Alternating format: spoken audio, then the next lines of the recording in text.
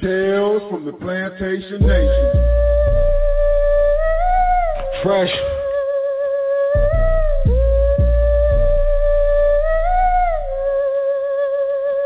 I look around for my mother and my little sister. What happened to my brother? Some motherfuckers killed him. Damn, my head's spinning and I'm sick to my stomach. Everything is pitch black and I can't see nothing. Everything was pitch black except the motherfuckers coming. I didn't mean to let them catch me. I was looking for my brother. All I know is that I feel an arm. Could be a foot, but a brother couldn't speak because his tongue they took. I was shook when I saw that fetus fall from the womb. But they came in the name of Jesus, man, I'm confused. We was fooled. Our village was burnt and all our tools. And now I'm probably on this cruise in a nigga shark food if I can't make it. Where the fuck's my destination? To the land of milk and honey, but I'm naked and I'm hated. And Satan told me speak another language. Damn, it's fucked up on this slave shit. It's a dead body next to me. It's a dead body next to me. It's fucked up on this slave shit. It's a dead body next to me. It's a dead body next to me. It's fucked up on this slave shit. It's a dead body next to me. It's a dead body next to me. It's fucked up on this slave ship. It's a dead body next to me. It's a dead body next to me. It's fucked up on this slave ship. I look around for my mother and my little sister. What happened to my brother? Some motherfuckers killed him. Damn, my head's spinning and I'm sick to my stomach. Everything pitch black and I can't see nothing. Coming down off this black Robert, thinking about jumping. The big homie threw a meeting, but he ain't talking about nothing. All I know is that he got an L. Could be a WAP, so he don't see it like they see it when it comes to them cops. But some shit that ain't about to stop. So they MIA, where they at? Working hard down in PIA. Private prisons make millions worth of CCA. Bro, I'm making like $1 a day. Man, when count time and your ass move, then you ain't dead.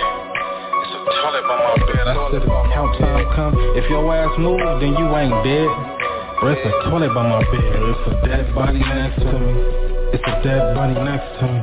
It's fucked up on this slave ship. It's a dead body next to me. It's a dead body next to me. It's fucked up on this slave ship. It's a dead body next to me. It's a dead body next to me. It's fucked up on this slave ship. It's a dead body next to me. It's a dead body next to me. It's fucked up on this slave ship.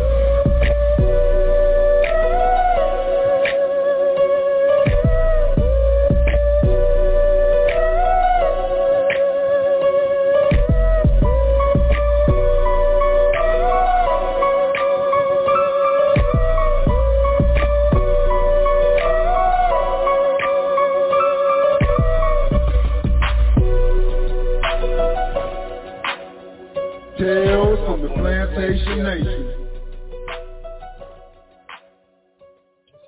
Up on the slave ship. Peace, everybody. Welcome back to Tales from the Plantation Nation, Season 1, Episode 7. It's your host, your man, Samuel Nathaniel Brown, and I am delighted to be back here on this day, this beautiful, beautiful, beautiful day.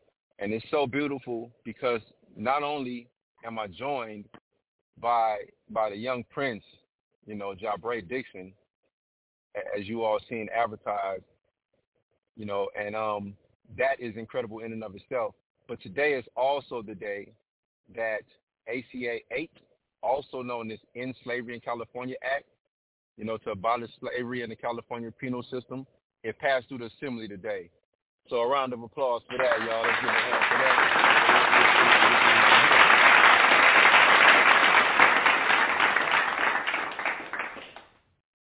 That's right. We are definitely one step closer to abolishing slavery once and for all here in California in the carceral setting, because we know it manifests in many forms. So I want to take the time to really give a shout out to all of the people who have been boots on the ground. Because as many of you know, I'm known as being the original author of the language that became ACA 8. But since that time, much has transpired, and I haven't had an opportunity to be as hands-on as I would like for whatever reason. But there's so many people who are so much more knowledgeable than I am that are on the ground, boots on the ground, they're on the front line, that are part of our coalitions, and they're holding it down, in the End Slavery in California coalition and the Abolish Coalition that have been holding it down. So I just want to give a shout out to all of the organizations, all of the people, all of the leaders, and everybody that has, stepped up to the forefront to carry this torch of ending slavery from from way back, from the moment it started. So thank you to Chris, Carmen, Jamelia, Max, everybody. I could go on and on. April, the names of Geronimo. I mean, the names are countless. So just thank everybody, and thank you to all of the seated officials who recognize that now is the time. That now is the time, and that we are the change makers of our time. So we just want to say thank you to the assembly. I don't know the vote count yet. Hopefully it was unanimous, but as of right now, I don't know. But the fact of the matter is we did pass, so that's a blessing. With that said, also happy to be back, man. A lot has been taking place personally, in my life and the engineer, my engineer Yusuf's life, and we're just happy to be here with you all, man. So it's an honor to introduce you all to Jaubrae.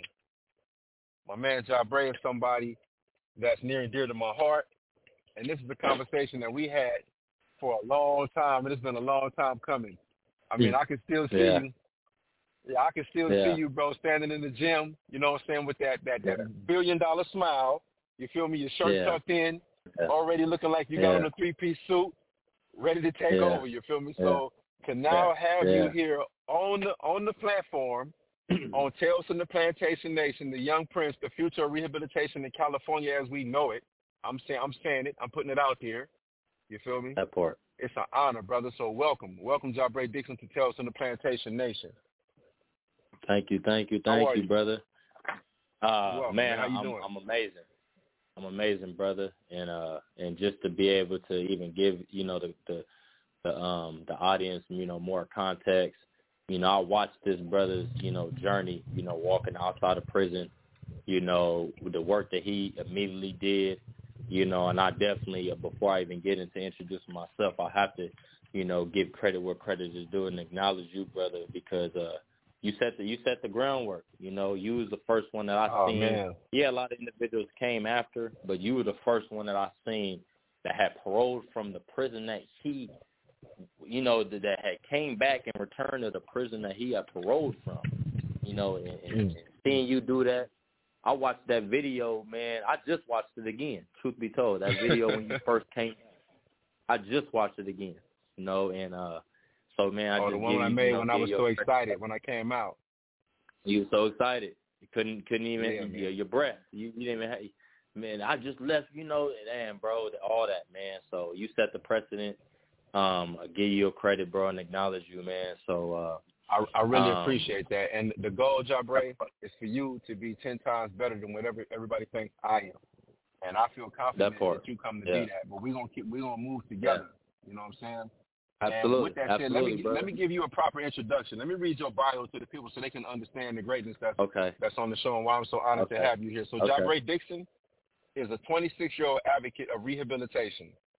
Using his personal experiences, insight, and determination towards being a part of the solution, Jaubrae has authored a self-help program, now turned nonprofit organization by the name of C.H.A.N.G.E.S.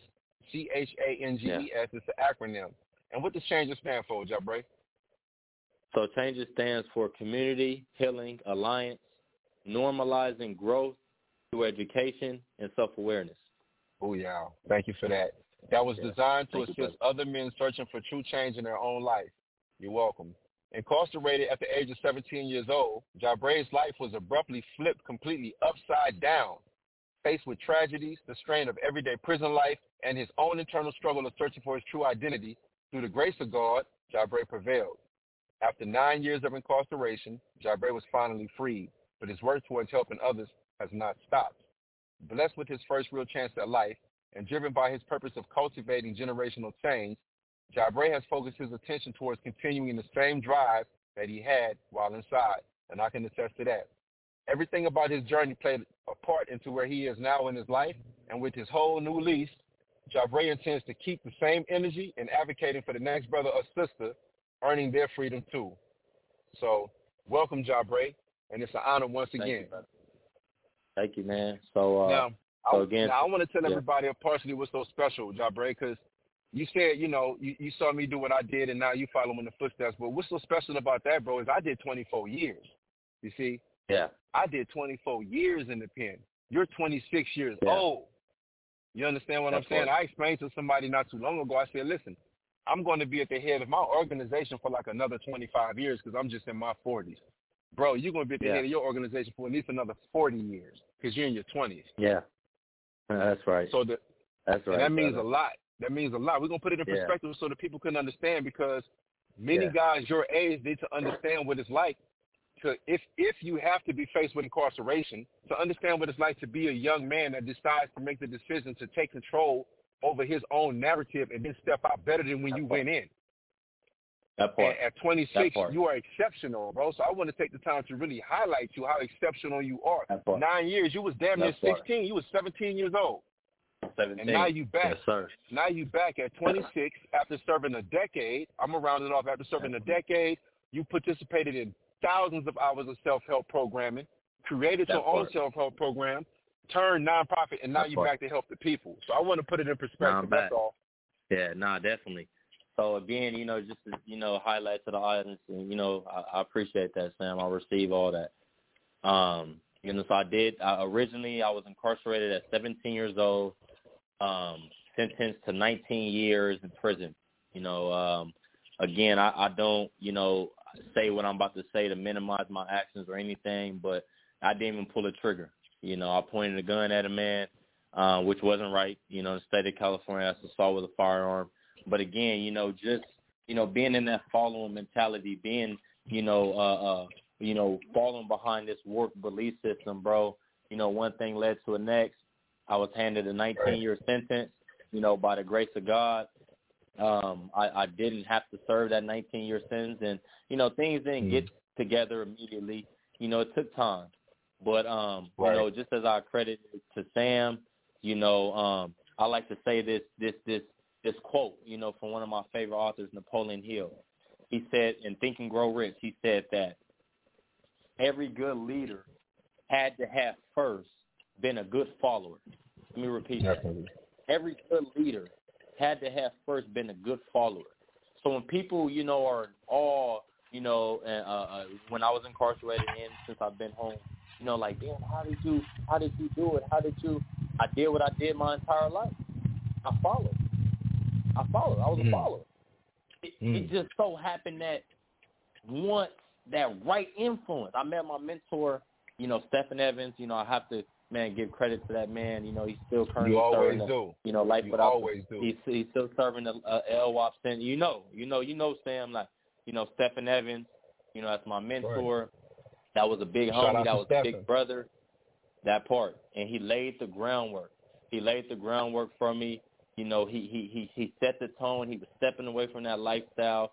And as a young dude in this lifestyle, you look up to these idols. You look up to the ones with the name. And it just so happened that this one with the name, was stepping away from the lifestyle. And I always envision that stuff for myself, bro. Like, always seen more. But when there's nothing around you, no influences around you that's reinforcing that, unfortunately, you continue to go on, the path of what's, normal around you. And for me, it was the destructive lifestyle. So again, when in there at 17 years old. I'm going to jump in with you. It's nice to hear you say that, Jay. I'm going to tell you, I want you to maintain your train of thought. You went in at 17. That part. I just want to highlight on something that you said and add a little accent to it. You spoke on about always being a follower and how you didn't really do anything different from what you were already doing. Yeah. You just chose to follow something different, right? That part. And in doing so, it improved the quality of your life. And that brings me to a discussion I had with a young associate of mine when I was incarcerated. And I remember, I was responsible for DPing him. And for those who don't speak that language, DPing means like someone did an infraction and they had to be disciplined, right? And so at that time, the level of DP was writing an essay. And I asked him, I said, write an essay. Yeah, right. You said, oh, yeah, you already know. So I said, write an essay, man, and write it on submission. Write it on the word submit. And so he got him. He was like, oh, man, why you give me this old soft-ass word? I don't submit to nobody. I'm strong. Submit is a weak word. And I'm this and I'm that. And so after he wrote it and I talked to him, I said, it takes power to submit, bro. It takes strength to submit. because we don't submit to the will of another human being. We don't submit to a man or woman. You only submit to the truth. And it takes strength to submit to the truth. When you look yourself in the mirror and you ask yourself those hard questions, when somebody that loves you presents that critique that you don't necessarily want to hear, or when you face with a situation that makes you accept reality, it takes strength to submit to the truth.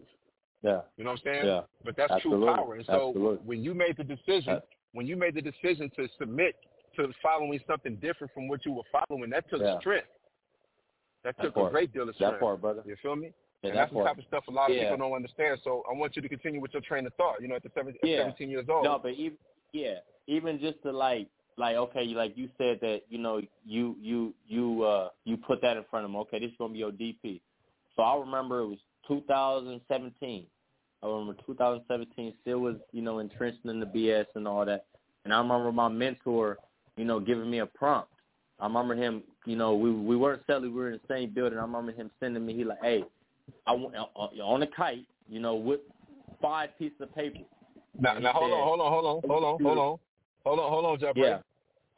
We have an audience of people that are in our speech community that understand everything we're saying, but we also have an audience that's outside of our speech community. So when you say stuff like kite, I need you to unpack what that is. Okay, yeah. So a kite is usually like a small piece of paper with a message written on it. You know, usually small because, you know, not all kites are utilized as passing the positive messages. So in prison, this is a commonly used, you know, form of communication from one cell to the next, from one yard to the next. It's you know, the term is a kite, but it's just a small piece of paper with a message on it. So so that's a kite. Thank you. So my mentor sent me a kite. You know, I don't think we're like I think we're, you know, locked in our cell for the day or whatever. So he sent me a kite along with 5 pieces of paper. And I'm like, you know, I get the paper. I'm like, what is this? And so he tells me on the paper, on the kite, write me a 5-year plan. Write me a 5-year plan. And bro, like, you know, I unpacked myself. I submitted. You know, I remember writing, because we became cellies years later, and I remember him pulling it out, the 5-year plan.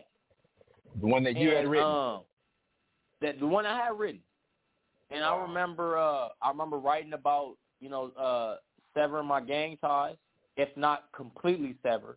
I remember having that on there. I remember having getting a college education. Those are the 2 that stand out that I for sure remember. And so I point that out because, you know, that was the mentor that I had. You know, instead of going to send you on this mission or whatever the case may be, instead of to go continue to contribute to destroying your life, you know, I'm gonna challenge that thought process.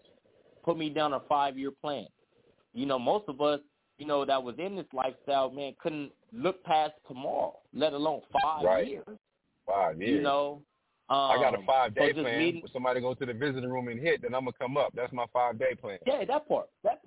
You talking about 5 years? So, you know, I met my mentor at 19 years old, and I shared this story, you know, with a lot of people. I shared it while I was inside. Man, that was my first. You know, it's unfortunate, but then it's not unfortunate because I feel like everything happens for a reason. But that was the first time that I met a positive male role model at 19 years old.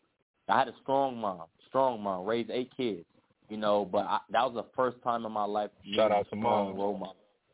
Got to. You know, moms did it. 8 kids, only one ever been incarcerated. You know, I got to give credit to her. You know, she did the best. Yusuf, give us a round of applause for moms, Yusuf. Round of applause for moms. Absolutely. Straight up. Absolutely.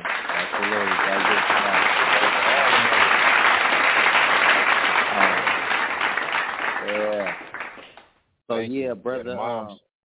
So met my mentor, you know, at 19 years old. And again, you know, it didn't, you know, bro was always the type, like, he was always the big homie, like, I'll tell you about your stuff if you willing to listen. But I'm not finna go tell you, I think out of the whole time that we was around each other for like about 5 years, he probably actually gave me an order twice. And, you know, this is a big homie. You know. So that's what I was going to ask you. So what separates, let me ask you this. Oh, no, go ahead. Finish your thought. Yeah. Finish your thought. Yeah. So what I'm saying, like, anything that he would have put in front of me because of the mentality that I had, more than likely I would have followed it. More than likely. It was a go. So, yeah, I'm listening. Yeah, it was a go. And so my question to you, with that said, because you make a good point, and now for those on the outside who are learning about the culture, in your words, what separates a mentor from a big homie?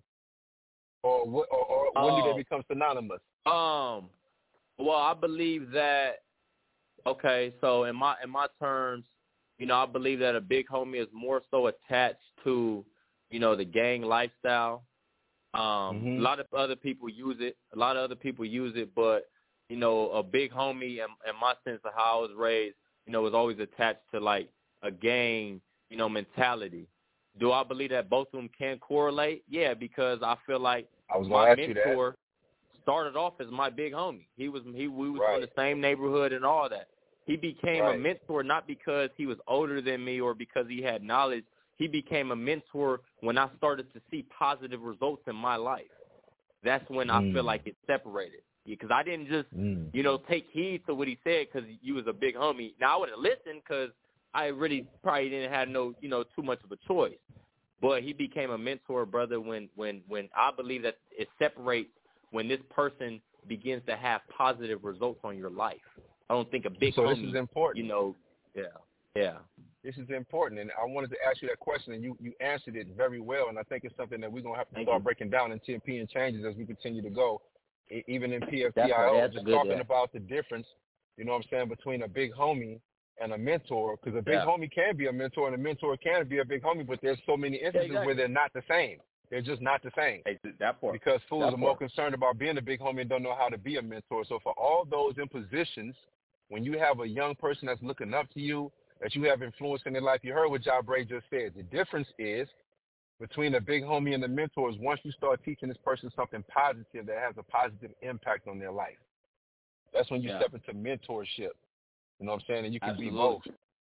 You feel me? So absolutely. I really appreciate you saying that. I want to. Thank you, brother. Okay. Yeah. So I don't. You know, my mentor. We parted ways.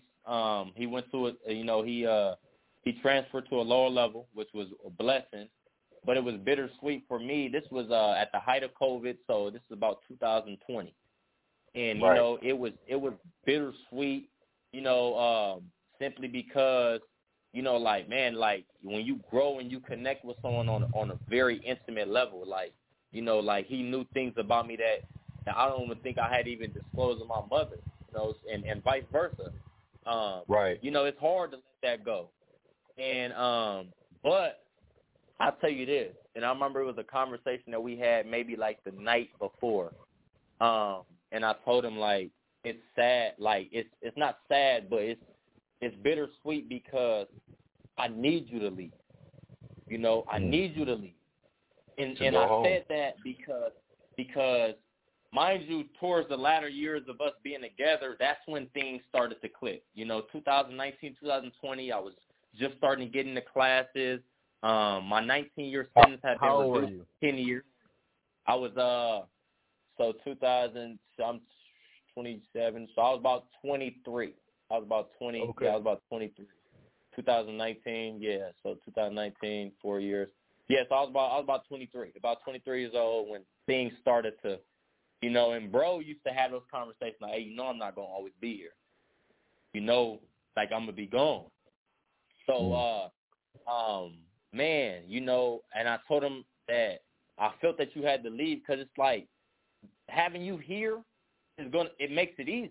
I can have you here all the way to the finish line, but I don't want to find out if I can apply all these lessons when I get to the finish line. I don't want to find this out. I want to do that here. I want to see if I can apply what you taught me, you know? That's neuroplasticity at its finest. Yeah, I'm like, you have to leave. You know, I'm like, you have to leave. And it was bittersweet, brother. And our last conversation consisted of this. You know, this is what I've always, when I speak about him, I speak about these last words. You know, taking that last walk with my brother, you know, my mentor, my man, like someone that, you know, my family. And he had one last thing I mentioned. Yeah, mind you, I mentioned, you know, that bro had, you know, life without the possibility of parole. So though, you can be hopeful, he was always, a realist. So what reality is that on paper saying that I'm going to die in prison. That's a death sentence. That's a death sentence. So, with us parting ways, you have to face the reality of the matter of we might never see each other again. So, I'm sitting here, I'm in tears, and I'm like, bro, like, tell me, what I'll go get out, and I'll pull up with, a duffel bag of money, get to a lawyer. What do I got to do? Like, you changed my life. And let me add emphasis to that. This man came in my life and changed it. Literally. Yeah, everyone give me credit, and yeah, everyone say, oh, Jaubrae, you so amazing, you articulate yourself. This man did it. This man changed my life. Well, let's be clear. He didn't change your life. He definitely provided you the impetus, the catalyst, the incentive, and encouragement for you to make the decisions to change your life. Because none of us can change anybody's life. We always say in the 10P program. Yeah, we say in the 10P program and the guidelines and expectations, you are responsible for your change and transformation. Nobody else. You're right. Exactly. I understand and respect. I respect the admiration and the level of deference that you have for this brother. And that's what people out here need to understand, that they have somebody that's sentenced to life without the possibility of parole, and they consider them to be incorrigible.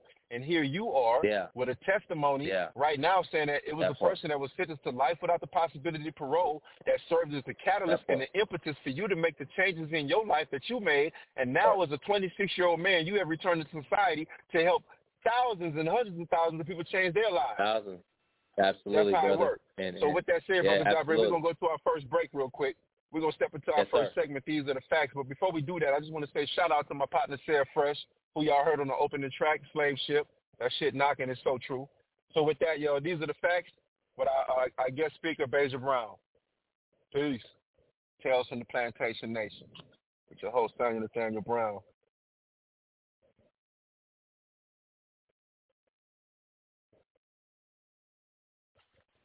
Well,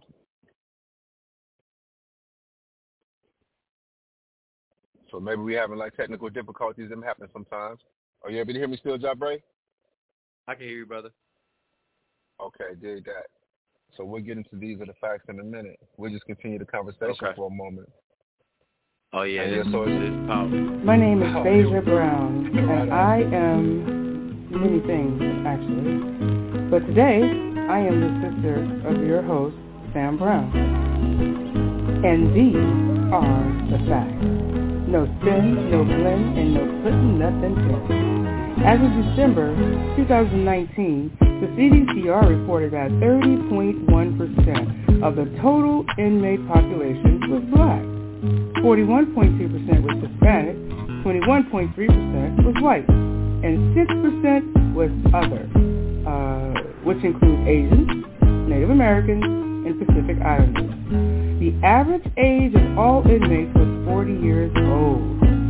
And again, according to a report by the Sentencing Project, as of 2016, the life sentence population in California was 40.69. Can you believe that? Average educational level, however, of a person sentenced to prison in California, according to a report by the Prison Policy Initiative, as of 2014, over 40% of individuals in state prisons across the U.S. had not completed high school. Now, what do you think is happening there? And the number of historically black colleges and universities in California, who wants to guess? Over here. Yeah. Give me your best number. What number of historically black colleges and universities are there in California? I'm waiting. Well, historically, black colleges and universities, otherwise called HBCUs, don't exist in California. And that is shocking. I know, it's shocking. And the number of prisons, on the other hand, as of 2021, according to the CDCR, there are 35 state prisons in California.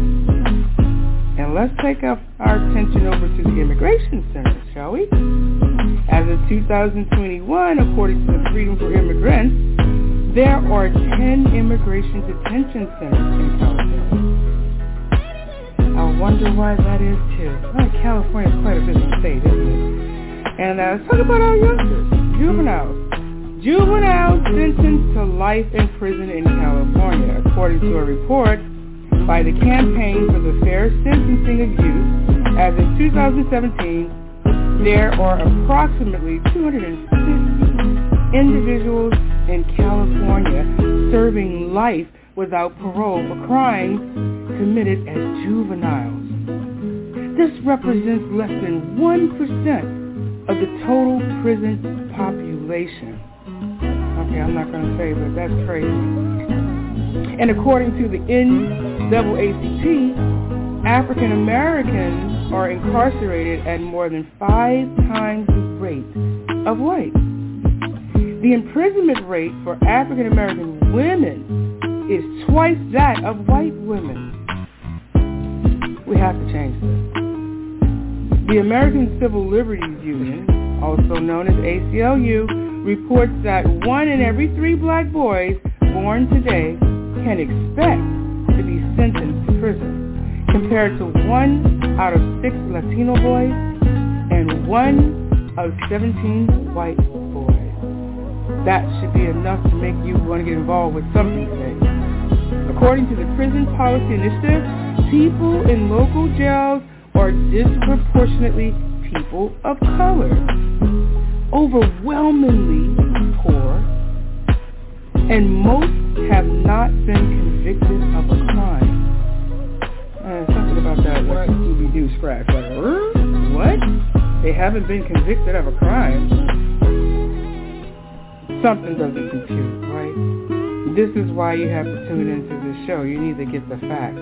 The Sentencing Project reports that more than 60% of the people in prison are racial and ethnic minorities. But black males in their 30s, 1 in every 10 is in prison or jail on any given day. And according to the U.S. Bureau of Justice Statistics, at year-end 2019, an estimated 14% of sentenced state prisoners were aged 55 or older. The median age of state prisoners at year-end 2019 was actually 36 years old. Okay. The California Department of Corrections and Rehab, otherwise known as CDCR, reports that as of December 2020, there were 97,626 prisoners under CDCR jurisdiction. Of these, 29.9% were black, 41.1% were Hispanic, 21.4% were white, and 6.2% were other. And last but not least, according to the CDCR, as of December 2020, there were 4,276 female inmates under CDCR jurisdiction, and of these, 29.1% were black, 37.8% were Hispanic, and 26.3% were white, and 5.5% were other. Once again, I am your guest co-host, Beja Brown, and these are the facts. No spin, no blend, no putting nothing in, straight numbers. And you're tuned in to Tales from the Plantation Nation, baby. Damn, thank you for that. Thank you very much, Beja. Welcome back, y'all. Tales from the Plantation Nation. Thank you very much. So those numbers, again, no spin, no blend, no putting nothing in. Strictly numbers, y'all. These are the facts. So, Jaubrae, after listening to that, is there anything that you heard amongst those facts that stood out to you, that caught your ear? I mean, I feel like all of them, bro, plays, were significant because it's the truth.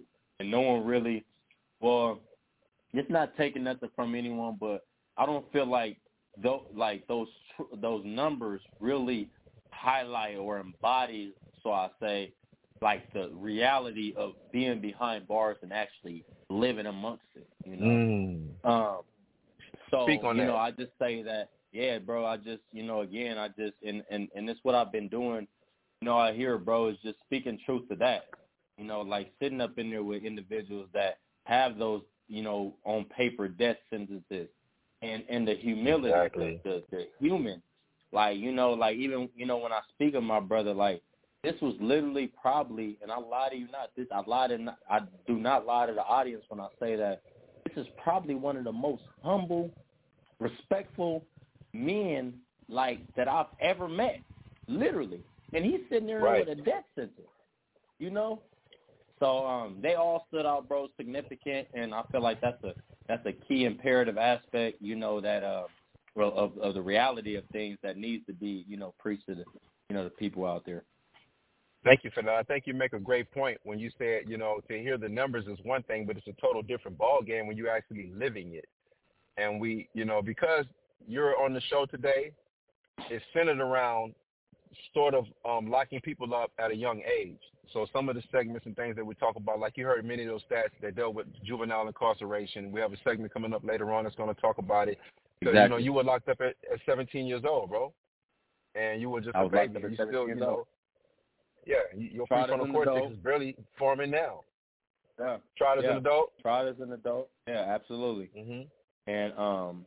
And you know, like I say, bro, I speak from definitely a place of having had healed from it. You know, I don't have any anger or animosity towards the system or my county or my judge.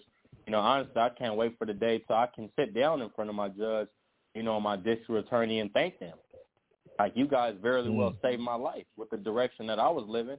So I don't feel any animosity. I feel like, you know, God has control over all this, and he gave me that 19-year sentence. It wasn't the system. You know, it wasn't the courts. It wasn't the DA or the jury. No, he gave that to me. You know, he knew it would wake me up. So, again, bro, man, I'm appreciative, man, of having gone through all of that. Well, that's big for you to. It takes a great deal of spiritual maturity, you know, spiritual and emotional maturity to say that, because everybody's not in that place, whether it be for a political reason. You know, some people like fuck the system, whether it be for an emotional reason or spiritual reason. Yeah. So it's big for you to have reached your personal evolution and your level of growth, whatever it took for you to get there. And I celebrate that and accomplish that, because the bottom line is you done made it through. And not only did you make it through, but you made it through in grand fashion, and you're doing it in a way that's helping other people. And so I want to highlight changes. Let's talk about changes for a second. So I want you to come back and tell us what changes, what it is, again, and why you started. Let's start there. Okay. So the name, the acronym what that I is gave changes? you, like what is changes, Jaubrae?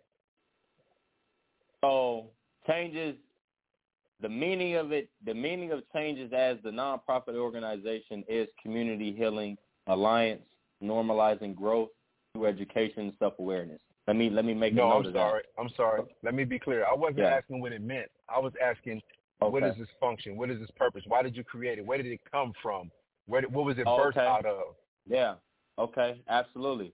So at the height of the pandemic, you know, mind you, I tell you, about 2019, 20, that's when I had, you know, just started to get in my first couple self-help groups, you know, and those are, you know, rehabilitative, you know, groups that are offered inside of prison. You know, I just started to find my groove in them, right?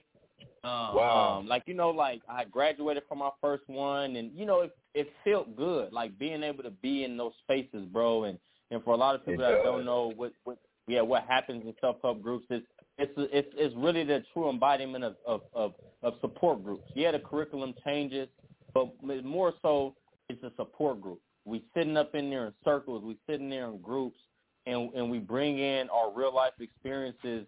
And it takes time, you know, because you gotta understand the climate of where we're at, you know, where we were at. But you go up in there, you build with one another. The true embodiment of iron sharpening iron. So just that began, you know, mind, I'm 23 years old. You know, I came back, I had this reduced sentence, so already my mindset was already focused on, like, okay, let me get in these groups, let me surround myself around the things and aspects that I want to start applying in my life. COVID hits. So COVID hit. Okay, so COVID shut down. As everyone knows, COVID shut down everything. So, okay, COVID shut down the classes. My mentor is leaving, and I think we were cut off on a break, but I didn't get to. I'll share briefly, what my mentor's last words to me when we went our separate ways. He told me, like, straight up, like, if you want to repay me, if you want to do, like, if you want to make me proud, just pass along what I gave to you. Simple as that. Wow. Pass along the message that I gave to you. The impact that I made in your life, that's how you repay me. You go have that impact in someone else's life. And and I stuck with it, bro. So, mind you, shut down the classes. I'm still, I'm still, relishing in the impact that the classes are already having on me, coupled with my mentor's last words. So while at the height of the pandemic, 2020, March 12th of 2020, I sat down, I got my notebook, and I wrote simply on a piece. And I know it probably, to some it may sound cliche, but that's exactly how it happened. I wrote on a piece of paper, self-help group about insight. And insight stood out to me because I always been a strong believer, through finding myself through these groups, that in order to move forward, you have to have first move back, look back, reflect it back.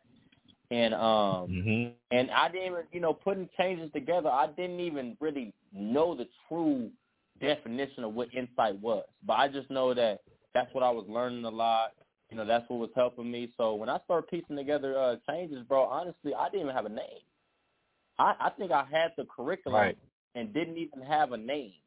So changes.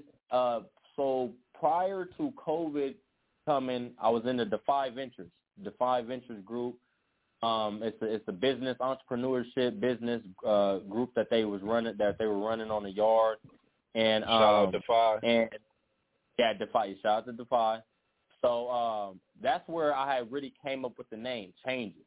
So mind you, it's not what it was. It sounds like you was going through some changes, bro. You was going through some changes. Oh yeah, real life changes. Yeah. And like I say, bro, I didn't. When I started talking about the group, honestly I didn't even have a name. And but just like you just said, bro, that part right there, I was going through these transformations in my own self, these changes in my own life. And but see, that's how it goes, brother Jaubrae. Yeah. That's how it goes, bro. That's how 10P program was formed. It was born out of necessity. I created the 10P program on a level 4 maximum security 180. You know the story, and I started it because just like you, I got a taste of something, and I didn't know. I was on the yard where nobody was going home. Nobody understood the parole process, but I had begun researching rehabilitation and antisocial personality disorder and emotional literacy. And once I got a taste of these things and I started facilitating these programs, in order for me to keep it for myself, I had to give it to others. Kind of like the Bible says, cast your lot upon the sea. So that's what you did, it sounds like. In order to maintain what your mentor had tapped into for you, in order for you to keep it going for yourself, you started giving it to others. Brother. That part. And that's what Changes became the true embodiment of, man, a real support group, bro. It took me 3 years. And Eric, shout out to Erica Lake, Lancaster CRM. Shout out Erica Lake. Congratulations. We're gonna shout out to her, but you and I both know Erica Lake, she ain't finna give it to you on the first go around. She wanna see if you actually serious about it. So bro, it took me 3 years. It took me like 2 years. Yeah, so I feel exactly. You. So I was chasing Erica Lake across the yard. I'd be walking all alongside the fence. She tall, so she walked fast. So she'd be like, I said, can we talk? She said, we can walk and talk. So I'd be racing alongside the fence, telling her I got this program, I got this proposal, I want to do it here. Please help us, let's do it. And she'd be like, get it to me. That part. And bro. So thank God for that. I seen. Honestly, what really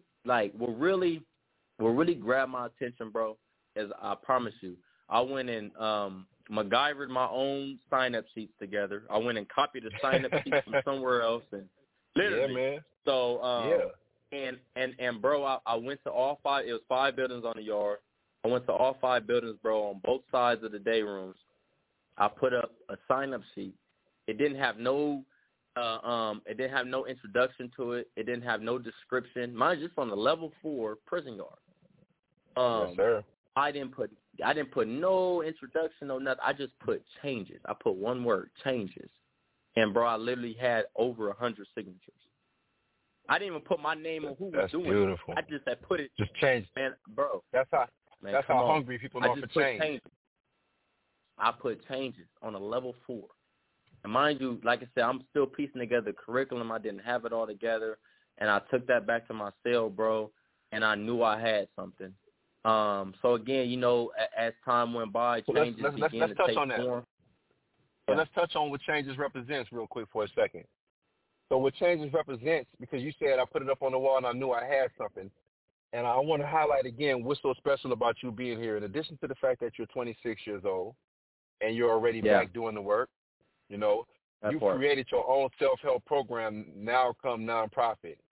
And what's important about that, at the beginning of this discussion, you said, you know, you saw the work that I did, and you was like, man, I paved the way, you following my footsteps. Before I saw me do it, I ain't see nobody do it.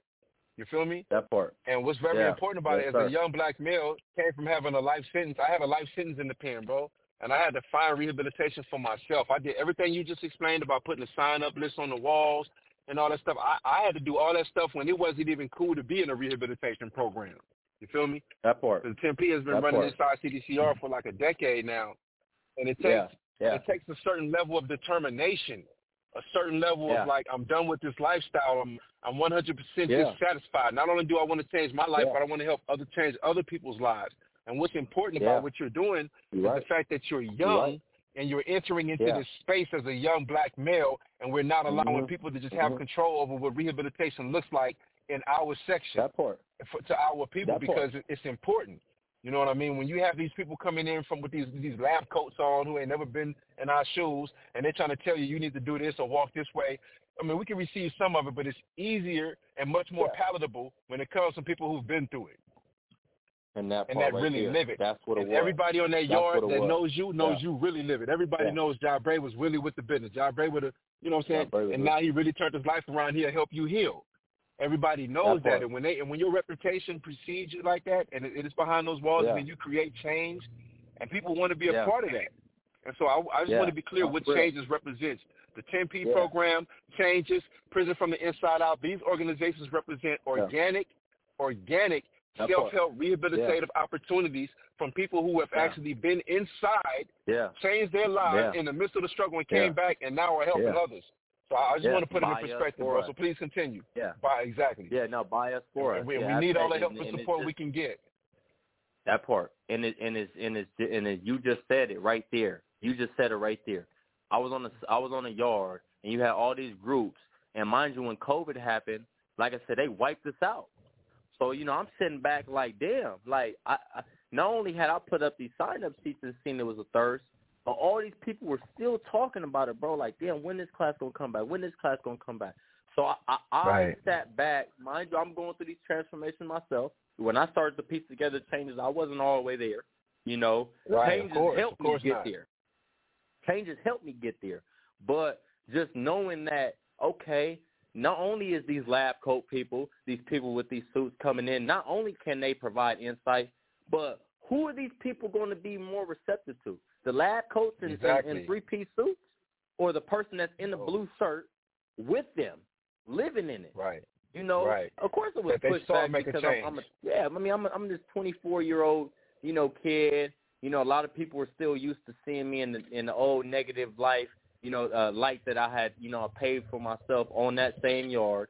But it was a matter of Jaubrae coming to that realization, that point that, you know, I wanted better for myself. And my mentor told me that in order to pay him back, because that's what it began as. That's what I'm going to be all honest. It wasn't just about, Jaubrae putting his name out there and Jaubrae. It was about Stephen Evans, you know, helping contribute to, you know, the changes, you know, that was fostered in my life. But me helping pass along the message that he gave to me. So that's what changes started all as. You know, now, you know, as time goes by, as I'm sure 10P started off as one thing and then began to take form and foster into something, you know, way more 100%. 100%. And it's all the OGs like Hank. Yeah, and it's all the OGs like Hank and Benny. I mean, and Sleep, all the people that believed in me and saw me making my change. Donnie Ray, all the folks that would walk laps with me, who didn't. And see, like you made another great point. Though you were 24 or 26 years old at the time, on the prison yard, you know, your actions speak volumes because you can't escape from your decisions. As soon as you make a decision, it spreads like wildfire. You say something, it's going to go around the yard. You make an action, it's going to go around the yard, and your consequences are going to come back to you ASAP.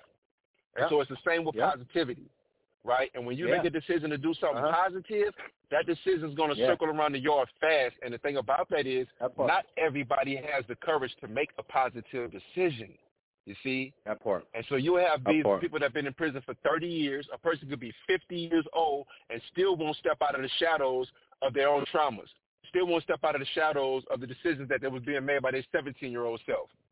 So when you see someone like you come along or me come along or anybody that has the courage to step out of the shadows of that control of their traumas, it's significant. It's significant. Yeah, man. Yeah, bro. And again, you know, like I said, changes, you know, that's what it started off as. You know, I'm going to be honest. It started off as me repaying, you know, what my brother gave to me. But just slowly but surely, you know, working and I'm sure that you can attest to doing it as well. It didn't start off in the chapel. We were doing it in the day room. I was pulling out 3-4 dudes in the day room because I was still trying to on the yard. It's 4 or 5 of us. We ain't getting no credits, even when it changes ultimately. Yeah, what wasn't getting, and mind you, and I used to tell them, and I'm gonna back that what I told them back then when I was in the chapel and I was in the classrooms. I was like, hey, when I'm on them stages, when I have those platforms, I'm gonna tell them how you had individuals in here with life sentences that weren't getting any credit, that weren't getting any chronos, no support letters, no certificates, that were coming in a chapel weekly, consistently, participating in a self-help group by the name of Changes on a level for, just to give you context, on a level 4 prison yard, wasn't gaining anything but that self-gratification, that self, you know, fulfillment of actually doing the work, and we're doing it consistently. So when I started to see that, when I started to receive the support from the brothers on the yard, Changes took on a whole different meaning, bro. It took on a whole different meaning. I'm like, yo, this is a space. It gives you where we could come up here, we could put down the mask, we could break down those barriers, bro, and we can iron sharpening iron. That was our motto in there. Iron sharpening iron. See, that's what Changes. See, transferable skills, Jaubrae. Transferable skills, good brother. Excuse me for cutting you off, man. I'm raising my hand in a circle right now. Transferable skills. You realize that those same leadership skills that you have been using, that same level of determination and discipline you have been utilizing to focus on negativity, you start applying it by way of Stephen. You start applying it towards positivity, and you got a taste of it. Same energy. And you was like, man, these are transferable skills, and I want to transfer this. And you got a taste, and that hunger was that fire was lit. Same energy, and that's what bro. people need to Just know. like, I remember hearing you say it. I remember other brothers saying, like, in the same, and I say it out here now, in that same light when we was in that negative lifestyle, and just in anything, like you know, when, you know, I'm pretty sure we got some athletes on the air. You know, when you in the gym and you go all in, or you a chef and you go all in your recipes, or you a mother and you go all in raising your children. This is the transferable energy that people was doing in negative lifestyle. Yeah, that's right. It's the same energy. That thing. And so I kept the same. This is what I energy, want you to bro. think about. Yeah. Thank you for keeping it, Brother Jaubrae. Thank you for being authentic and serving as a vessel of the Most High, man. Yes, sir. And this is what I want you to think about. You know, when I mention your name in the circles right now, when I step back in, everybody light up and smile. I know they can't wait for the graduation when you walk up in there. That's going to be like Jesus coming back. So with that said, I want you to think for a second before we go to the artist going the hardest, our next segment. I want you to think about, you know, 3 things. If you had to share anything with the brothers that we sit in a circle with, that we sit there and talk to all the time, they used to ask me questions all the time. What's going on out there? What's it like? You remember all the stuff I come in and share and talk about. So now you're in that position. So I want you to think about 3 things that have stood out to you since you've been home whether it be something that we've discussed or something that we've never discussed. You know what I mean? Yeah. When we come back from this segment, we're gonna broach those topics. All right? Okay. All right, did that. So we're gonna step into this is the artist. This is the Tales from the Plantation Nation. I'm your host, Samuel Nathaniel Brown. I got my host, my guest on here, Jaubrae Dixon, the Prince. You know what I'm saying? So happy. Yeah. And now we got my brother, Engineer Yusuf, is about to take us into the artist going the hardest on episode 7. Tales from the Plantation Nation. Yeah. It's crazy, man. Half these niggas don't even believe we locked up. I don't know nobody's basement look like this, you feel me? This shit is painful, man. I'm gonna take you in the mind of a convict, let you know what I feel every day. You understand? Let's go.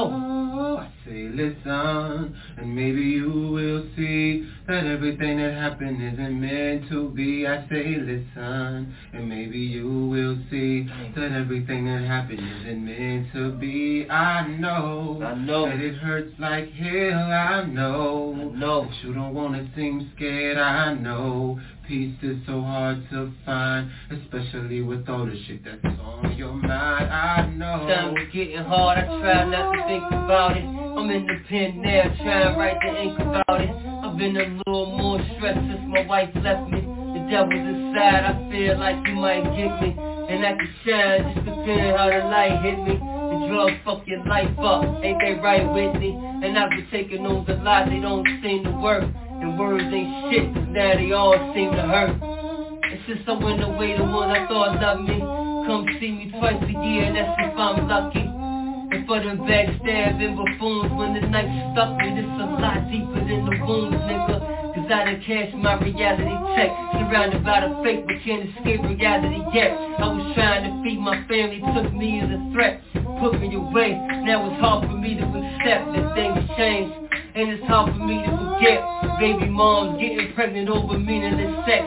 Not to mention Mother's Day, I lost one of my best homies. My son got love for his pops that he can't show me, cause he don't even know who I am. I mean he do, but he don't really know who I am. And that's the truth, so I gotta take that with a grain of salt. Respect that everything that's happened is my fault. I may never see my mom on the street again. The Lord calling me, I might end up meeting him before I ever see my data release. Cause it's all the game, but these niggas playing for keeps. And the fact still remains that pain is a real emotion. Something you gotta hide, a door you can't open. Cause even when you feel like everything's been broken, man gotta be man, even if it's pretend. I can't hold it in, most these niggas alive. Sometimes I gotta take me a shower to cry. That's the only time I get a moment that's private, my moment of peace, and that's where I find it. This is my life, it's making me sick. Learning bars and barbed wires only made me sick. Leave me confined, let my mind mentally picture a nigga fucking my bitch while I'm beating my dick. Damn. What would you do if you was in my shoes? Thoughts of suicide, but for my kids I choose to survive hell on earth. Cause this is hell I curse. Whoever created it, they should've laid it in first, so they could feel how they own shit work. Spitefulness is bad, ignorance is worse. Cause at least I know when you do shit out of spite, I can respect it more cause you know what it's like. So don't act like you been where I've been. If you ain't never been here, how could you begin to know what I had to go through? Time you can't blow through, trying to make it out without a house to come home to, trying to make sense of it all. I'm an artist but I don't have a pencil to draw, so I express my thoughts vocally, paint a picture for y'all, so you don't have to count bricks on these walls. Cause who wants to live like that? Most niggas can't call the crib like that. You can't bid like that. Freedom is everything. Niggas cherish their lives more. Shit you throw away, these niggas willing to die for. You better recognize before it's too late. Dude been home 30 days, caught a new case. And it hurt bad, not cause that's your man. It's cause you wish it was you that had that second chance. Now you listen, and maybe you will see that everything that happened isn't meant to be. I say listen, and maybe you will see that everything that happened isn't meant to be. Tales from the Plantation Nation. Woo! Tales from the Plantation Nation, welcome back, y'all. That was the artist going the hardest. That was Listen by Rip. That was heat. And that was heat. Wasn't it though? Talk to me about it. Wasn't it though? And, I love this show so much, man, because we bring something that everybody else don't bring. We bring that real, that authentic. So the brother was sitting there in the cell beating on a great drum on a bucket, and it was rapping and singing, And I can't tell you how many times I was in that same position, bro, beating on the table, beating on the desk, beating on my bunk, and it got me through. It got me through. Yeah. It was therapy. Then all the times I was singing out the door to the day room, singing out my bars, or on the yard side to my partner Nino and Yiddy, and all the times we had all the ciphers on the yard and everybody surrounded us, and it keeps the peace and it get us through. Music is a savage beast, bro. So I really felt that. And that brother said, I don't even know if I'm going to see my mama on the streets again, man. That was deep. Yeah, I heard that. That's what stood out. That's what stood out the most. And that was that line. That's something that we talk about in the 10P program. Remember I told y'all we have an assignment in the 10P program in the parole preparation workshop called 100% dedication. And in that assignment, the question is asked, like, what if somebody that really cared about you, that believed in you, who thought you was trying your best to come home, died while you were still in a carceral setting? You was playing that part. Yeah, you was playing. You sitting here, and I told y'all the motivational factor for me was my mama. I had to get home before my mama died. You know what I'm saying? So I went to the whole yard and told people, don't ask me about your weed debts, your meth debts, your phone debts, nothing. That's not important to more important to me getting home to my mama. So I felt that line. That was hard right there, bro. I felt it too, so bro. Even before we even dive in. Yeah. Go ahead. Before we even dive in, because I shared that with some youth today at the continuation high school, and that line there, man. Which part you share what, Jaubrae? Just about that mom, not after my sentence, they handed me my 19-year sentence. My mama sitting there crying. Like I was telling them today, I'm like, that was the first thing that went in my head, I promise. When I walked down that rotunda, shackled back up, I added my 19-year sentence on top of my mom's age. I'm like, damn, Mom, 46. Okay, damn, 19, that's 6. Am I going to see my mama again? So, that line, it resonated. Even what you just saying, bro, that was my motivation, getting back to my mom. Yeah, that's the turning point right there, bro, because that's the one person that always has my back no matter what. No questions asked, you know what I'm saying? And always. That part. I've seen so many people, man, lose their moms and stuff while they was incarcerated, and that was something I never wanted to experience. So thank you, Mama, for doing your best to stick it out and stay around while I'm here, because you did all them 24 years with me, and now my job is to improve the quality of your life. Yeah. Thank you, and thank you, Mama. Thank you, Mama Yusuf. You know what I'm saying? We love you. That's right. We love all our moms. So back to our conversation, right? Yeah. So you said the three things. Right? Yeah, 3 things. I want you to know I'm really, really, really enjoying this discussion too, bro. I'm really happy to have you here. Bro, what? This been manifested in years in the making. We've been. 100%. I've been waiting for this, brother. So yeah. Right. So me personally, I still do. I got all my partners on the Global Telling app. For those that don't know, they have tablets. They have a Global Telling tablets in there. So, I have the opportunity to text, send pictures to a lot of my close friends that I left that I left behind momentarily. Right. So there are 3 things, that and these men, I promise, like are so filled with joy when they see me in the suit and the tie and the doing work. What? Man, I know. Just like you used to look at me. Bro. Exactly.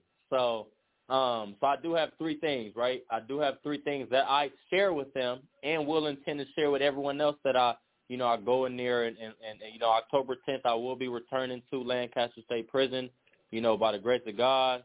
Shout out to, again, Erica Lade, my parole officer for all allowing it to happen. I'll be able to go up in there for the graduation of changes. So that's beautiful. We'll be there. After you, I know. Absolutely, brother. So 3 things, man, that I highlight to them, and that I will highlight to anyone that's in that shoe, in those shoes. Is family. Most importantly, family. There's so much family out here just ready to embrace you. so much family out here just ready to just love you. You know, yeah, you could get, you know, I had my mind set up on there, bro, you know, when I was inside of there, like, oh, I'm not going to be talking to family and certain families that wasn't here.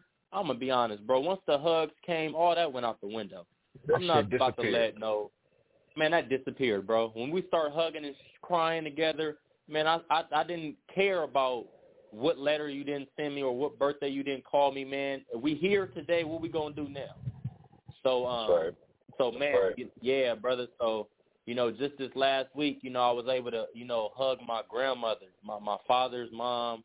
You know, we man, bro, we never had a relationship. That's a really big one. You know, really, really big one. Glad you mentioned that because so many small superficial differences keep our people, you know, separated, bro. And you hear it all the time in the pen. You hear the stories of the men talking about they don't want to talk to their sister or their mama or their cousin or their uncle behind something small. So that's really good that you said that. Let people know that shit is irrelevant. It's going to fall to the wayside if you allow it to. Be, man, what? Exactly. So, you know, family, you know, a lot of our family that we, you know, put behind us and put the homies in the hood and the politics first, and the families, you know, still stood behind us. So family, most importantly, bro. Number two, you know, you know, I feel that follows that, you know, that you need family, you know, to reinforce it is opportunity. It's so much opportunity out here, bro. I've been home a month, and I don't, like I said, say this to, you know, shun anyone else's or say no one else is trying, but I've been home a month, bro, and I have two jobs. I have a full-time job and I have a part-time job. And the part-time job is... What, you got 10 jobs, boy? Yeah, that part. I got two jobs, bro, and I've been out 60 days. You know, so there's so much opportunity, bro, if you put your mind to it. It is. That part, brother. And most importantly... And let me ask you, is that not... I'm sorry, go ahead. No, I'm listening. I was just going to ask you, is that not the main message that I came and delivered to you every single week?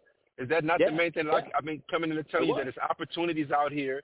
Should you apply yourself on the inside, you can utilize your lived experience and come out here and succeed. That's why I come in and I tell y'all every single week, bro. So I'm happy to hear you echoing and telling the men and the women. Yeah, absolutely. And you just said something that ties into my third, you know, that my third and I feel most important, you know, thing, you know, and advice.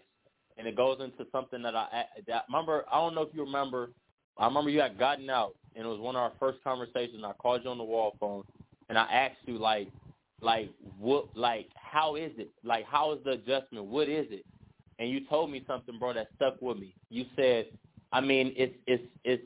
I don't believe you said. Don't quote me, not verbatim, but you said like somewhere along the lines like, it's easy because I was free mentally before I was free physically. And you held on to that, bro. What I'm talking about, that was the realest, most authentic thing I had heard before. You know, like, damn, I was free mentally. Like, wow. Right. So I remember saying that to you, and I remember how it impacted you. That part. And that's what I will that would be my biggest piece of advice if I had one thing to say. Now I did go in order. You know, they all have their own importance, but if I have anything, if I had one thing to say, bro, it's that the preparation starts in there. Not when you reach the finish line, right? Not when you come here, not when you get out. No, anything that you have on your mind that you're willing to dedicate yourself to, the preparation started in there. And for me, my first week, bro, still to this day, people ask me, oh, how is it? How, you know, especially those first couple of days. And I'm like, I'm really analyzing it, right? Like, damn, how do I feel? See, I feel normal. And I'm like, I feel normal. And I reiterated exactly the message that you gave me, bro, when I would tell people this. My family, my friends, I said I feel normal because I was already free mentally. I was free mentally inside of there. I didn't look at, you know, a cell. Nah, that was a university. Nah, that was my office. You know, I didn't look at the yard. No, this is I didn't look at a confinement to these four walls.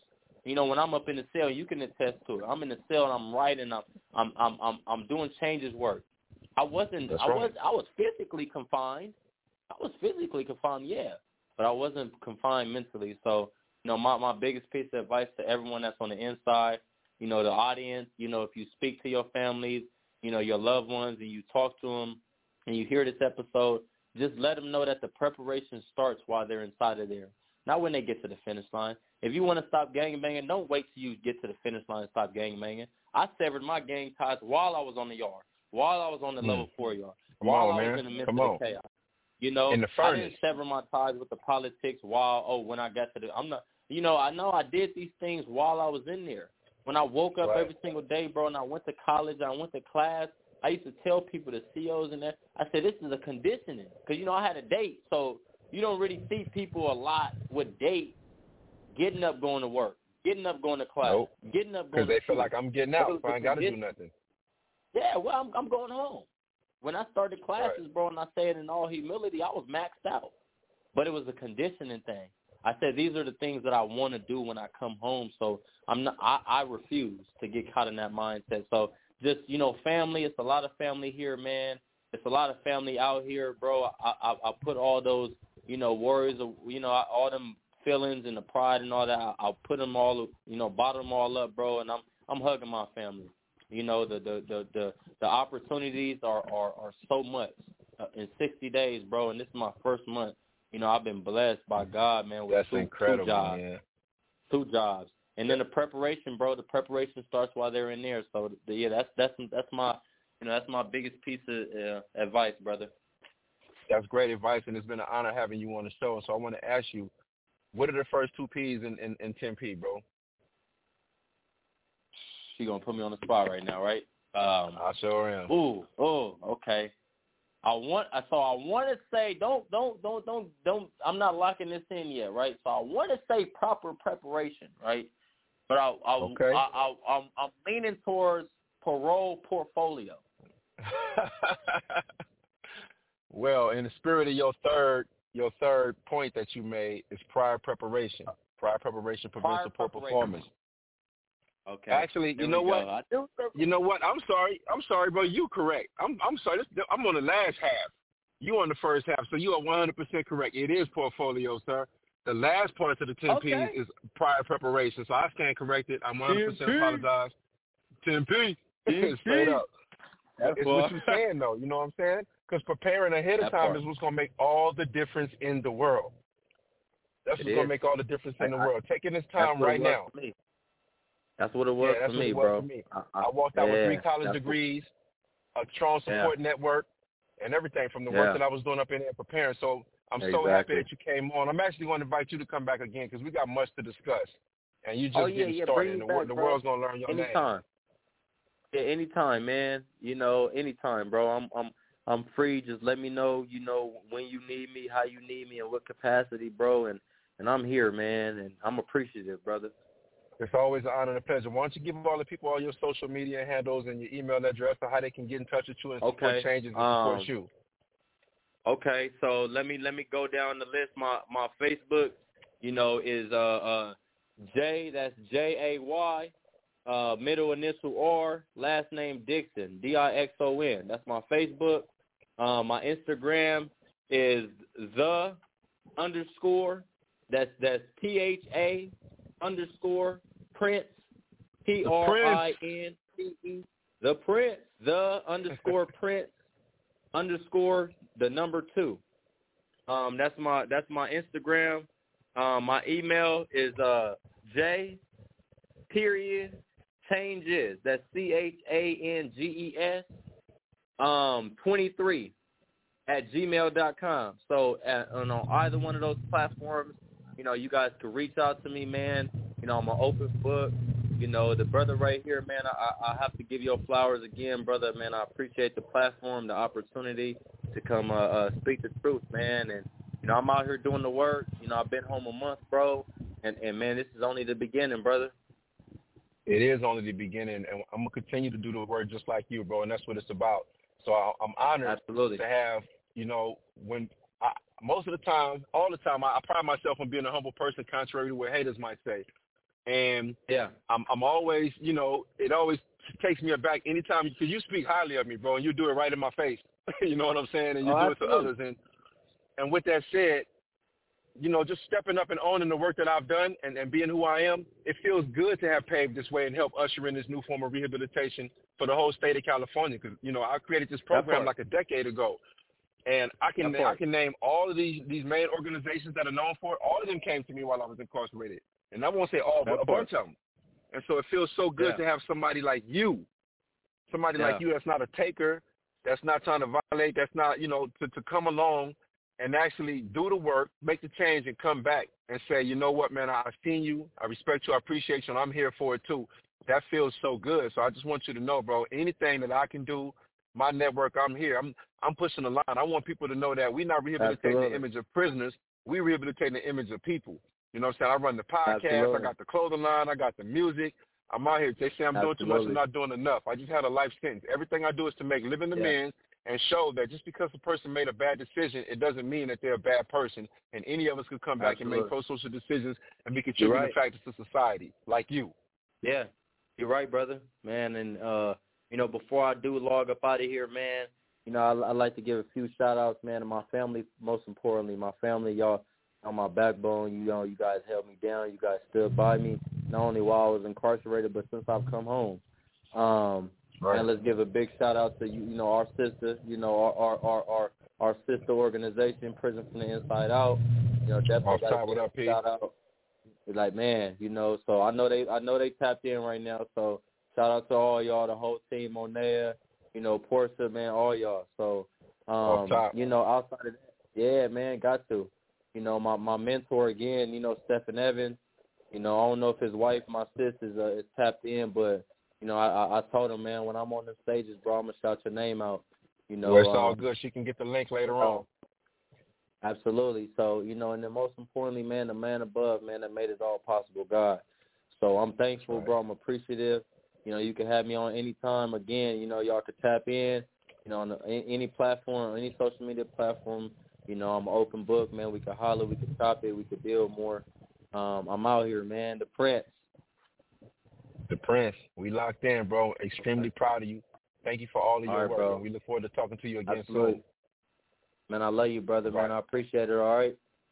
Love you too, bro. 10P. All right. 10P. All right, now. Yes, sir. 10P changes. With that said, there you go. 10P changes, baby.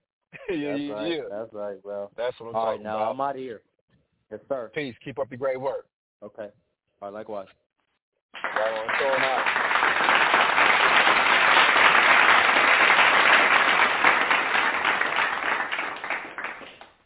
Yeah, man, we talk about fulfilling. Y'all have no idea. Like, typically, I don't talk about the stuff like that, but to have the brothers, you know, or the participants or the individuals from the inside who are 10P alumni come home and come on the show like we had Jose, you know what I'm saying? We had Big Vic. To have these brothers come on the show after serving 32 years, 15 years, 10 years, 20 years, and then to be out here doing the work, it feels good. It really does feel good. It's very fulfilling. When people's moms come up to me or their children and they say, hey, man, thank you for what you've done in my father's life or my son's life. Please keep up the great work. It's humbling, you know. It's humbling. I just want to say thank you. Thank you to everyone who is doing the work. Thank you to everyone who supports the people who are doing the work. Every woman that's incarcerated, you know, you're not by yourself. You're not alone. I know it gets hard because everybody always showing love to the men. But I just want to take the time and just send you some love from Tales in the Plantation Nation to let you know that you're not forgotten, all the incarcerated sisters out there. And then say thank you to all of the family, all of the friends that support people while they're incarcerated. And with that said, I send love and respect to all of the people who are crime survivors and next to kin to someone who's been a victim of a crime, because this is not a one-sided thing. You know, it's not about the crime. I'm not supporting criminality at all. We're more concerned about the healing of people in general. So with that said, this next segment, it actually deals with juvenile incarceration in America. So, Brother Yusuf, if you don't mind, could you run this last segment, or this next segment on juvenile incarceration in America for us, please?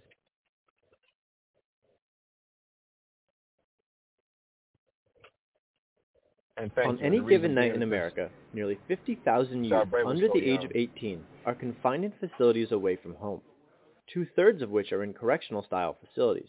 According to the nonprofit Prison Policy Initiative, this number has decreased over the last 20 years, but the United States still incarcerates the most children in the world.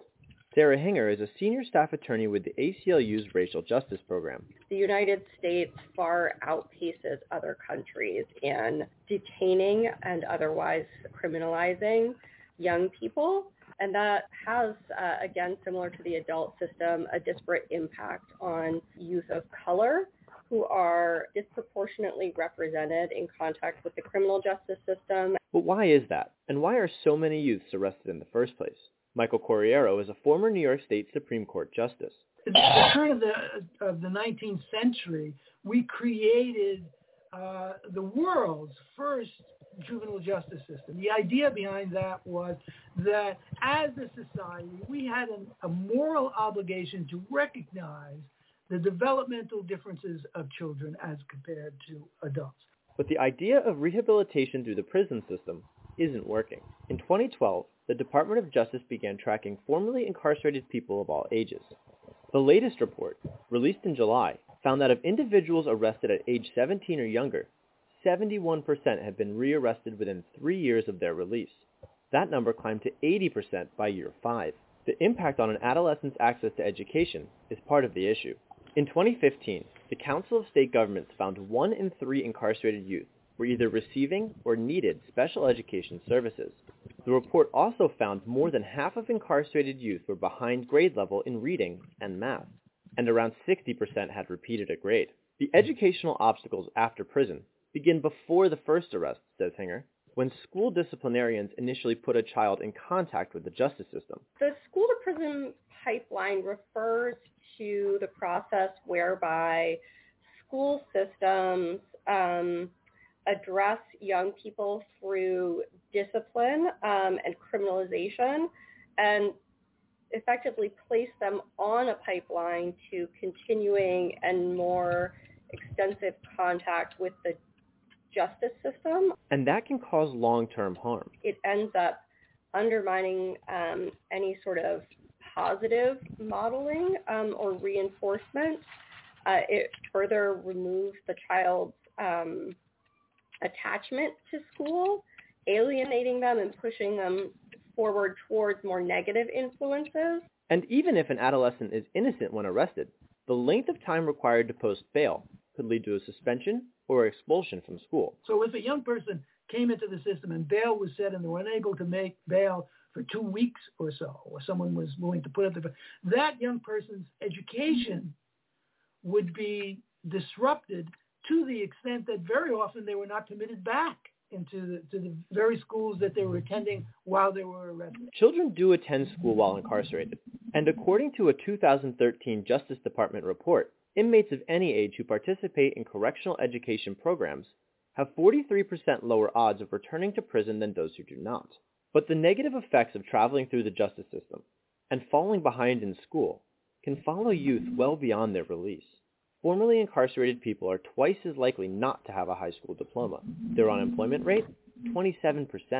According to the Prison Policy Initiative, when children are pushed away from education and into the justice system, it leaves them unable to compete in a job market that needs skilled workers. This is especially true if the individual did not receive youthful offender status. That status, Corriero says, means they could come out of this experience without a permanent criminal record, which is so crucial and important for young people in terms of their capacity to eventually enter into the adult world, if you will, with a clear slate in terms of opportunity. This is what drove Judge Corriero and his colleagues to set up and preside over the Manhattan Youth Park, a court exclusively designed to deal with the cases of kids between 13 and 15 and their co-defendants, to channel youth cases to alternatives to incarceration programs. Those who sat in that park were expected to understand the vicissitudes of adolescence, were expected to develop an interactive relationship, if you will, with the young people that appeared before. And what we tried to do was to develop a process that helped us to channel out of the system those children that we thought we could work with by linking them to alternative to incarceration programs. The youth part eventually became a model for mobilizing social services for young people under a judge's watch. Because, Corriero says, the dominant policy behind prosecuting children should be that of rehabilitation and not a punitive one. Young people are going through a period of cognitive development, which means not only are they likely to change and mature out of any challenging or problematic behavior, but also that as a product of where they are in life, their reasoning and decision-making skills are different, and they need different things. Youth are just not primed to respond as well to punitive consequences and punishments or negative incentives. Instead, Hinger argues the key is to hold youth responsible for their behavior outside of the prison system if possible, to stop the negative impacts on education and recidivism before they start. When effective interventions are made, there are dramatic reductions in negative consequences and problem behaviors. For the PBS NewsHour, I'm Tim McPhillips.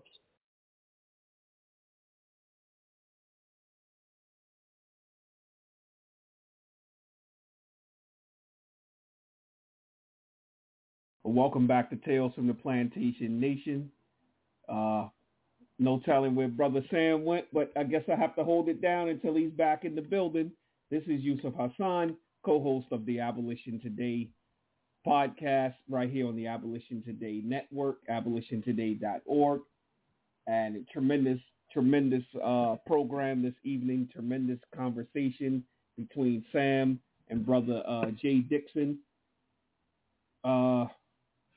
Wasn't planning on stepping in tonight, so we'll put another track on until I see what's going on with Sam. This is a brother, C.H.A.N.G.E.S. This song is called Corporate America, and it breaks down just how involved big business, corporate America, is involved in the prison system. You're listening to Tales from the Plantation Nation. We'll be right back. Tales from the Plantation Nation. Welcome to the United States of corporate motherfucking America. Prudential, Smith Barney, Merrill Lynch, Bristol Myers, Maytag, Kraft Master, DuPont, MCI, SBC.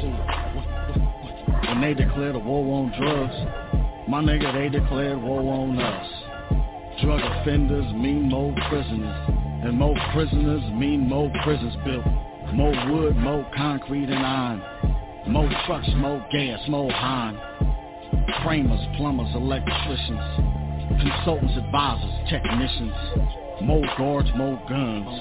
Pass more laws to lock up more niggas, and that's more funds. Now they gotta hire more ones. More handcuffs, billy clubs, and stun guns. See, more calls, more CBs and sirens. Most drug offenders is non-violent. It's all corporate, the state ain't the owner. This prison's brought to you by Time Warner. Reverse agreement with the United States in terms of what they export and where it comes from. But the mere fact that they say that the Tariff Act of 1930 that said that we're not allowed to accept prison labor produced goods, imported into the country, should mean that you don't think it's right. And if you don't think it's right, then you need to look in your own backyard and see what you're doing. Somebody gotta dry the buses out to the sticks. Somebody gotta make the ink for fingerprints. So these companies, they donate to candidates. Cash for the ones that's tough on crime in a state. More arrests equal more votes. Pass more laws that hurt more Latin, black, and poor folk. Then cut money for education so they can spend more on incarceration. The company that fed your kids at lunchtime now feed them when they grown, locked on the child line. About $500,000 in jail for drug charges. It was only 50 down before Reagan took office. Then he sold guns for dope to the Contras, and crack rock exploded in Oakland and Compton. More niggas locked up as expected. This prison's brought to you by General Electric. It just seems like they're taking advantage because the mere fact that they don't have overhead in terms of insurance and workers' comp and all these other things, you're getting all these benefits as a result of having the labor. And if you want to say, okay, well, we're training them, we're giving them a skill, we're giving back, it would be one thing. But if you're paying someone 17 cents an hour, that is heinous. It's a come up, a new slave workforce. Just lock these niggas up and make them work for us. And they like to rap about it, that'll work for us. Market them niggas, help enslave a new workforce. Dope and guns, guns and dope. Keep them high, no hope, bro. And in and out of code, it's all profit. From the dope to the locksmith, machine so big, Jesus Christ couldn't stop it, it's a parable. See the Pharaoh, the president, if Jesus came back, they label him a terrorist. I ain't religious, but I read the scriptures. From what I read, Jesus would have been banging for us niggas in essays. And all poor folk on the struggle, they can lock me up, but the Lord forgive me for the hustle, cause niggas just on some feed they kid shit. Living in the system brought to you by big business. Tales from the Plantation Nation.